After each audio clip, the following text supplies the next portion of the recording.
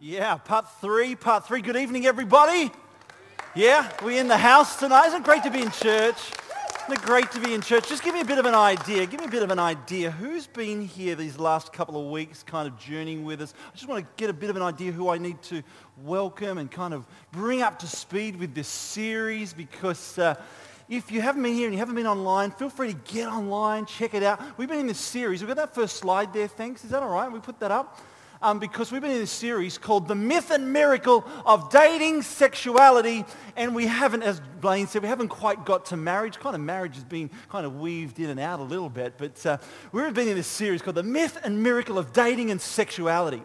This is our third week, and I'm really excited. Now, I realize there's probably some new people here tonight, and by the way, welcome. It's great to have you here. My name's Steve, and I'm married to Karen. Karen, my wife, is here tonight of 21 years, and we had a great time this morning with three couples on the myth and miracle of marriage. And we got a number of stools up here on stage, and we just interviewed these married couples who'd been married for 16 years, I think it was. Phil, correct me, 16, nearly 30 years for Ben and Amanda, and Wayne and Janet were nearly 50. Was that right? Wow, isn't that awesome? So we had a great morning this morning. So feel free to get online and check that all out. Who's into winter?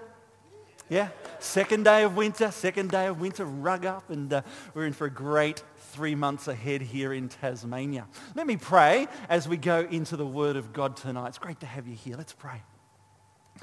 Yeah, Heavenly Father, just as we bow our heads and close our eyes here tonight, our hearts are open. Our hearts are open to hear from you and to hear what you would have to say to us through your word. Your word is alive. Your word is active, and we're expectant tonight. We're expectant to hear from you and what you would have to say to us. We're thankful for your word. We're thankful, Lord, that it has truth, it has life, and it has the capacity through your Holy Spirit to set us free. And that'll be our prayer tonight. Set us free in the things you would have for us. And we pray these things in Jesus' name. If you agree with that prayer, say amen. Amen. Amen. All right. If you've got your smartphones or Bibles or notepads, feel free to take those out. I know a number of you have been taking notes, which is great. I want to do a recap. Of this last week or so to bring people up to speed who haven't been here this last week. But also, before I go further, I just want to say thank you for being so engaged. I sense that engagement from you each and every Sunday. So thanks so much for being engaged in this. Give yourselves a round of applause. Is that all right? Well done. Now, one of the big questions, you've sent through a couple of questions, and I'm hearing a few questions that are coming in. One of the biggest questions that I'm hearing is this. When it comes to dating, by the way, how do I make the first move? Yeah? I think there's been a question that's been discussed in a few connect groups and along the life of the church, which is great. And I've got a very simple answer for you. Once again, it's just my opinion. I'm sure you've got other opinions. It's my opinion. I'll just give you my opinion tonight. How do I make the first move when I'd like to date someone? I spell it with a 4-letter word, and it's spelled like this. Risk. R-I-S-K. Risk. I would not be married now if I did not take a risk on my now wife of 21 years. And so it takes a risk. Now, a risk can go one of two ways. It can work out really well for you, or you could be rejected.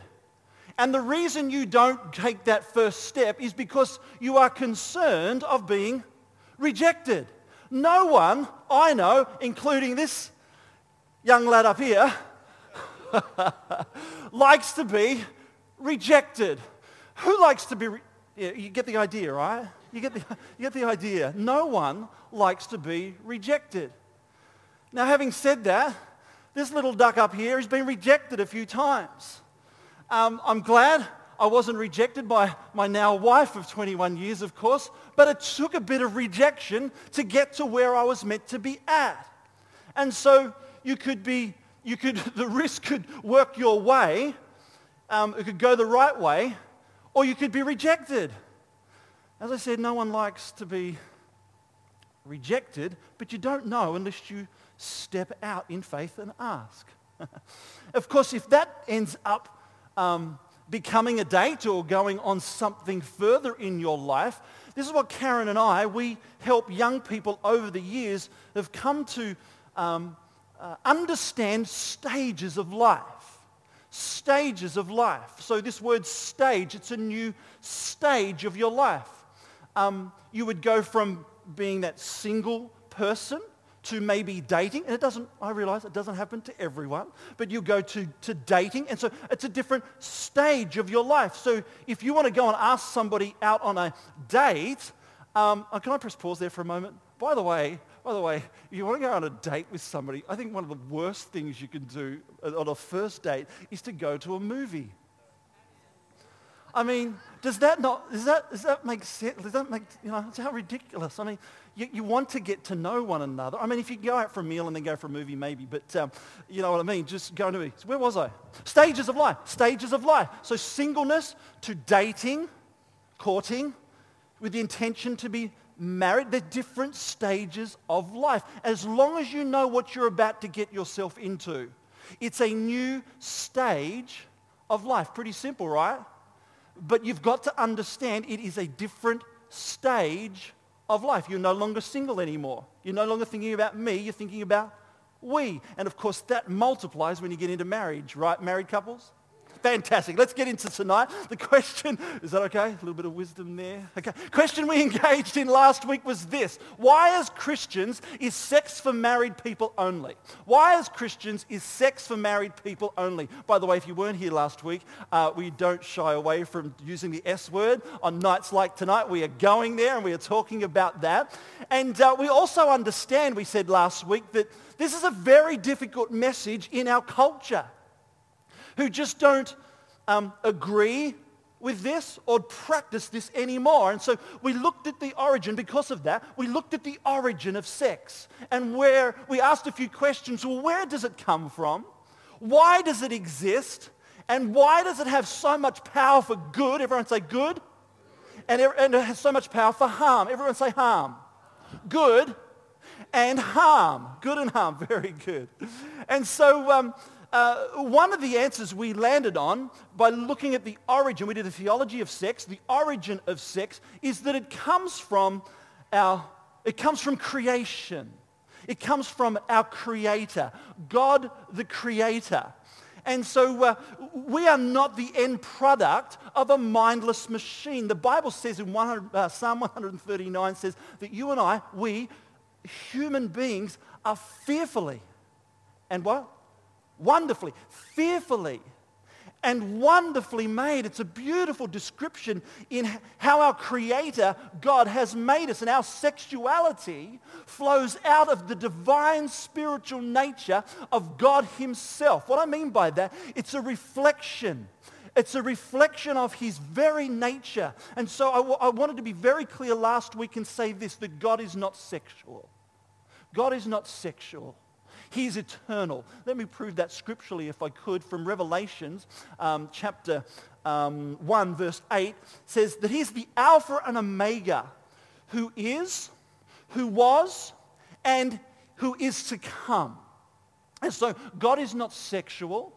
He is eternal. That's a theologically correct way of describing our God, and that our sexuality came from Him.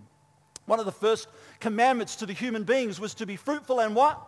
Fruitful and multiply, absolutely, and to govern the earth. And so you and I were created from a God who from all eternity, I know that does our heads in a little bit, but from all eternity has experienced and lived in intimacy. This was a key word last week. In intimacy, the triune God, Trinity, Father, Son, and Holy Spirit. And we've been created for an experience of everlasting intimacy in two ways: spiritual intimacy with God the Creator, and physical intimacy, one with each other, with our married partner. And so because of this, we talked about how we treat people, How are we going to treat people in our relationships? And what will we do and don't do when it comes to relationships? And that's when we open 1 Corinthians chapter 6, where Paul wrote to the church in Corinthians. And they're pretty messed up, and they're living in an impure kind of way, and they're doing wrong stuff and dangerous kind of stuff. And Paul is writing to lead this church to a higher standard. And I said last week, well, that's my aim in encouraging us as the pastor here at Door of Hope to lead us to a higher standard. You might remember that Paul says to the church that everything is permissible, yeah, but not everything is beneficial. Everything is permissible, but not everything is beneficial. He says that the body, however, is not meant for sexual immorality, but for who? For the Lord, and the Lord for the body. And this is where we brought up a key thought, which says this, that God's approach to sex isn't trying to save you from something bad. He's trying to introduce you to something better, something better. And so from word go, we said that God is not against sex. He's for it. I kind of grew up in a way where we kind of felt that he was kind of against it, but he's not. He's for it. What he is against, very clearly in this letter to the church in Corinth, is sexual immorality. What is sexual immorality? We said it's this. Is any kind of sex outside of the covenant of marriage. And that's where we got into 4 different thoughts on this idea, 4 different thoughts about sex outside of marriage. Okay, and the first thing, just as a reminder, I'm going to go through this pretty quick because we've covered this last week, is this, that outside of marriage, you cannot have safe sex. Well, the birth control thing, I'm not talking about that as such. The bottom line is this, that there is no birth control for your heart. You cannot protect your heart in this way, which then leads us to the question, is sex just a physical act? Which I kind of started unfolding a little bit last week, and we said that sex, because of this, if it's not just a physical act, in fact, it needs a context. Yeah? That sex needs a context. And it's lost its context in our culture. And we talked about a couple of contexts last week, remember that? We talked about the context of having a shower. You're in that little cubicle and the water's kind of pouring down on you, and you've got some shampoo and you've got the soap. That's a context. That's the right context to have a shower. Then we thought about, okay, once you finish having a shower, you get out of the shower, you walk into the bathroom, you're in the context of those 4 walls outside of the water, you're about to dry your hair. That's the context of the bathroom. Now, you mix these 2 contexts together, of a shower and a hairdryer. When you start mixing these 2 contexts, that's when things start to become a little interesting. But the same is with this idea of sex. That you take that out of its context, it can get dangerous very quickly if we're not careful. So the Bible says the context for sex is a relationship between a man and a woman who are married and committed to each other for life. That's what the Bible teaches us. And here's why that may not make sense to us. It's because of this, simply because of the culture in which we live, that many of us grew up watching TV and watching movies, and now, of course, social media. It's a huge part of our lives. And we think, simply by what we see and what we view and what we hear, that sex, the act of sex, is just a physical act. Which I want to suggest here tonight, that the act of sex is more than just a physical act. That it's definitely an emotional act. You see, if all that sex is physical, then why is it that sexual mistakes are the hardest to get through? Often associated with this is shame, is regret, and even embarrassment. To give you an example, I've got a very clear but sad kind of example. Let's look at football players just for a moment if we could. Football players, football team. How's your football team going? Everyone? My team's losing once again. Okay, so. Been an interesting round this round, hasn't it? Interesting round. Football players.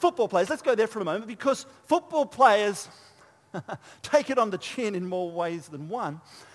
Physically, they get abused week in, week out. And so Gary Ablett, first time in 300 and how many games he has been suspended because he physically abused somebody. And so football players, week in, week out, get hurt and injured, yeah? Yet they tend to get over it pretty quickly. At the end of the game, they shake hands, they sing the song, and they kind of move on. Yet 10, 12, 13, 15 years down the track, it doesn't necessarily affect them. It doesn't rear its ugly head. But people who have been inappropriately touched in a sexual context, 10, 15, 20 years down the track, the pain of that moment is still very much with them. And these kind of inappropriate behavior, this inappropriate behavior can last a lifetime. And of course, we've seen it on the news and read it on social media, and people go to jail for this kind of treatment. And of course, you can change a child's life for the worse when it comes to this. And so, because of God's plan for sex, it goes beyond just the physical. I'm going to say it goes even beyond the emotional. It goes right to the core of our very being. To allow what Scripture teaches us for the two to become one. Two to become one. So there's something significant happening in this act. It's not just physical. It's not just emotional. Some would in fact go on and say that this act is in fact, wait for it, relational. Yeah? There's a bit of relationship involved here. That there's a deep sense of relationship, because I'm asking the question tonight, if it's not relationship, if it's not out of relationship, what is it? We're not animals. We haven't been created the way they have. So what if also, physically, emotionally, and relationally, what if it is spiritual? What if this act is spiritual? In the way that it was designed, what if there are some spiritual implications to the two becoming one? What if this is a gift to be celebrated in the context with a spiritual, relational, emotional, and physical component? What if? My question before I move on from this one tonight is this. So, is the Bible out of sync, or is culture?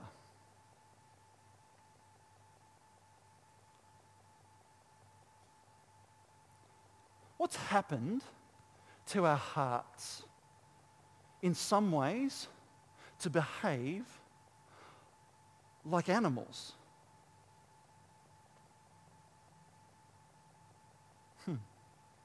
Or has something happened to us? Has something happened deep within our lives, which I want to get to at the end of my message? Remember Paul? Everything's permissible, but not everything is beneficial. So the first thing we want to clarify is this, that sex needs a context. Yeah? Sex needs a context. The first thing we've got to understand that outside of marriage, you cannot have safe sex because it goes a bit beyond just the physical. The second thing is this, that outside of marriage, as we participate in this particular act, what you're doing is you're actually reducing a gift to an act. It's a gift. It's a gift. What an incredible gift from God. It's beautiful, it's spiritual, and it's also holy and can be one of the greatest pleasures in your life. But once again, unfortunately, culture is what? Culture has reduced this gift, and it is a gift, and disrespected this gift, this holy gift, And the same way that Paul was charged with that responsibility in raising the standards, lifting their standards, the early church's standards, that we're not going to live that way anymore. We're going to go to a higher standard, and we're going to set that standard, and we're going to have what people want in their own life. Outside of marriage, what we're doing is we're reducing a gift to an act. The third thing I want to share with you tonight is this, that you may be sleeping or fooling around with someone else's future spouse. You may be sleeping with or fooling around, I assume that translates into today's language, fooling around, I think you understand what I mean, with somebody else's future spouse. Now, if that doesn't rattle you, someone may be sleeping with your future spouse, and all of a sudden, things start to get very personal.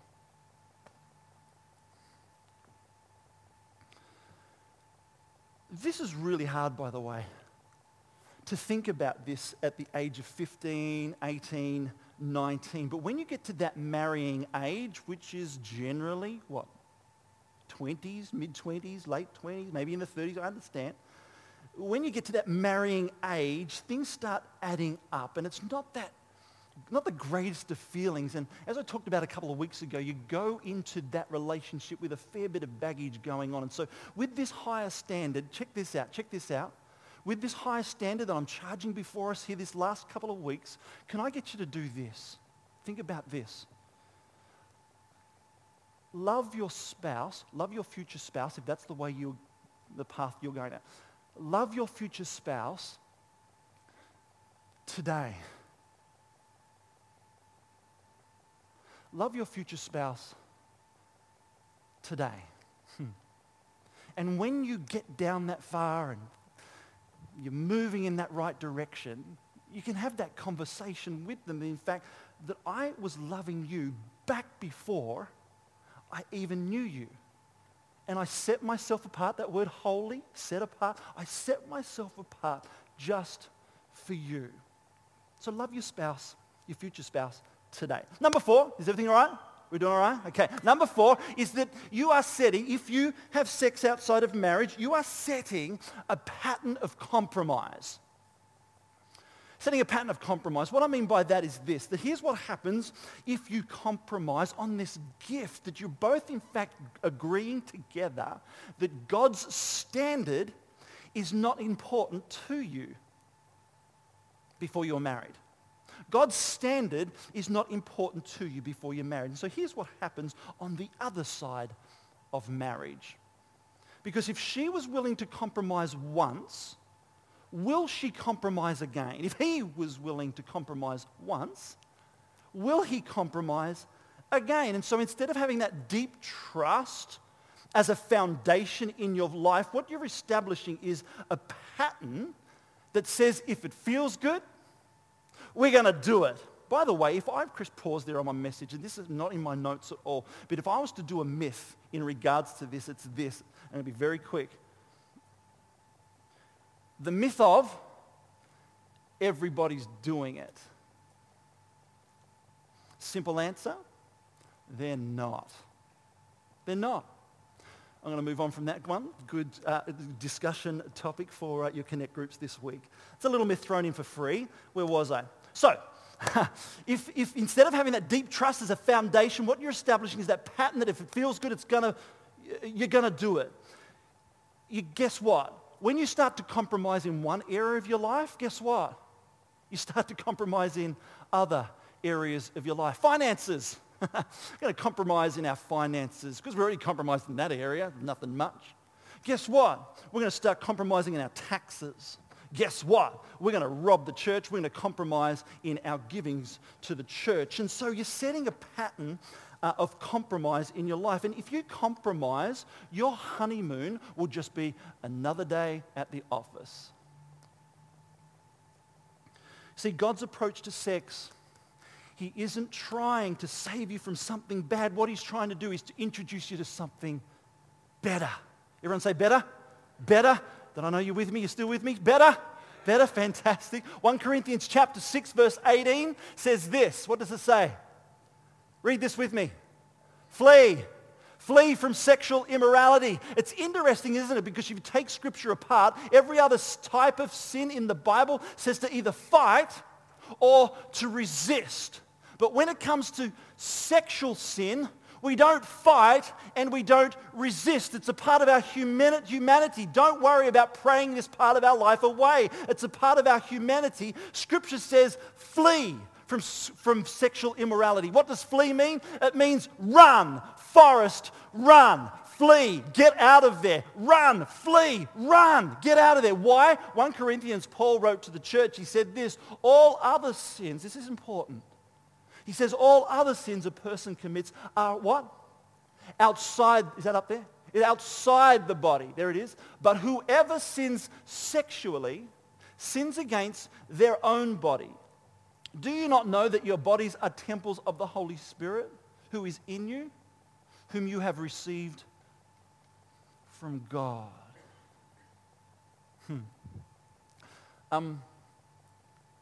It's not a sin to kiss. I want you to know that. I won't get into all that kind of detail, and this is about high standards. These are high standards. But I will tell you this, as personally speaking, that I never struggled being tempted sexually going out with my now wife Karen until that first time we kissed. It was an incredible moment in our lives together, being united together in some ways. Through that kiss, it was that body-to-body passion, hands getting bored kind of moment. What I talked to you about last week. And so it's not a sin to kiss, but you know the progression that it can easily make. And I told that story last week if you weren't here. Some couples, believe it or not, and this is a bit extreme, I realise, so don't laugh at me. Some couples actually wait until their wedding day, believe it or not. They wait till their wedding day for that first kiss. They know it's so right. And I know couples, believe it or not. I know couples who have met that. Am I saying to do that? Not at all. Not at all. I don't control anyone here. I want you to know that. And I'm sharing truth from God's word, and hopefully the Holy Spirit and you can sort out the rest of that out. So why does this matter? Why does this matter? It's interesting as Paul writes to the church that he doesn't cover the church in shame. It's not about shame. He doesn't shame the Corinthian church. What he wants to do is he wants to put context to it. And the context is very important. We've already talked about that. And he wants to help raise the standards of the church. And so he says this, that you are not your own. We got that? Yeah. You are not your own. You were bought at a price. Therefore, honor God with your bodies. Can I just get Ben to come up, just wherever you are, Ben, to come up and just to finish off. I just want to finish off just with a couple of things. I've still got a few things to go, but I want to say this. Followers of Jesus here tonight, clearly what the scripture teaches us is that you are not your own. You and I, we were bought at a price, and so therefore, honor God with your bodies. Jesus paid the price, an incredible price for your and my sins, and he's trying to introduce us to something better, to something beautiful, and to something holy, and in some ways the world in which the world has taken away from us. Can I just summarize what we've been talking about this last couple of weeks? Is that all right? Can I summarize? A summary is this. A summary this last couple of weeks, what we've been talking about is why did God expect a sexual relationship should be a lifetime covenantal commitment in the context of marriage? There's a few reasons, and I think we've got the first slide there, is this. Go to the next slide, please. Here we go. Thank you. This is the first of two slides. We'll keep this first slide up. You asked what the purpose of this incredible gift, this incredible act is. The first thing I would say is this, that sex changes you. That's why we've got to be careful. That's why we've got to be careful with this. It changes you incredibly. I've already mentioned from Scripture, Genesis 2, in Matthew 6, sorry. I'm just guessing now, I'm sorry. Jesus talking about the two become one. Two become one. And so it's very, very important. So sex changes you. The second one is this is a gift I've already mentioned that. It's a powerful gift, but it can be dangerous, and so it's going to be managed responsibly. The third one is union. The word union. And it's to be between a man and a woman. We've talked about scripturally. We're talking about, of course, in that unity of different personalities, different backgrounds, who share bodies, who share bedrooms, and who share lives. The next one is bonding, that sex was designed to be that sticking point in a relationship. That our bond should be strong. It's kind of like the glue. And often, sometimes, it's one of those things can blow up in a relationship. It can be a dynamite in a relationship. But it's to form bonding between a man and a woman. Intimacy is the next word there, is that sex and intimacy, by the way, are not the same thing. The word intimacy can be best understood by saying it this way. Into me, see. Into me, see. Into me. Into me. You see, you are starting to see into somebody. It was intended by God that in sexual intimacy, that there would be a knowing that would be deeper than any other knowing that you could know. Kind of like a little secret between the two that nobody else is included in, and this allows a knowing of each other that nobody else in any other context will really be able to participate in. Into me, see? Into me, see? Intimacy. The next one. If we go to the next slide, please.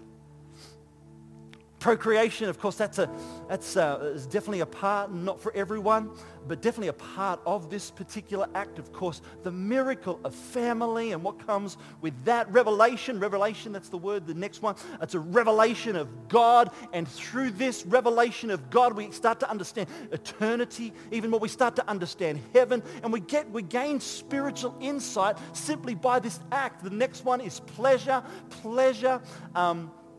When we get pleasure, which is an insight into the goodness of God, comfort and healing is the next one, which we relieve some of the pain of life. And sometimes life hurts, doesn't it? Here at Door of Hope, we say that we live in a fragile and uncertain world. Yeah? Sometimes life hurts. But there's comfort and healing that comes from this act. It's awesome. Discipleship experience. This is a great discipleship tool. With the struggles and the challenges that come from this, that we learn to understand God's goodness and God's nature through it all. Final word is this. Our sexuality will represent one of the greatest challenges in this life. Each and every day.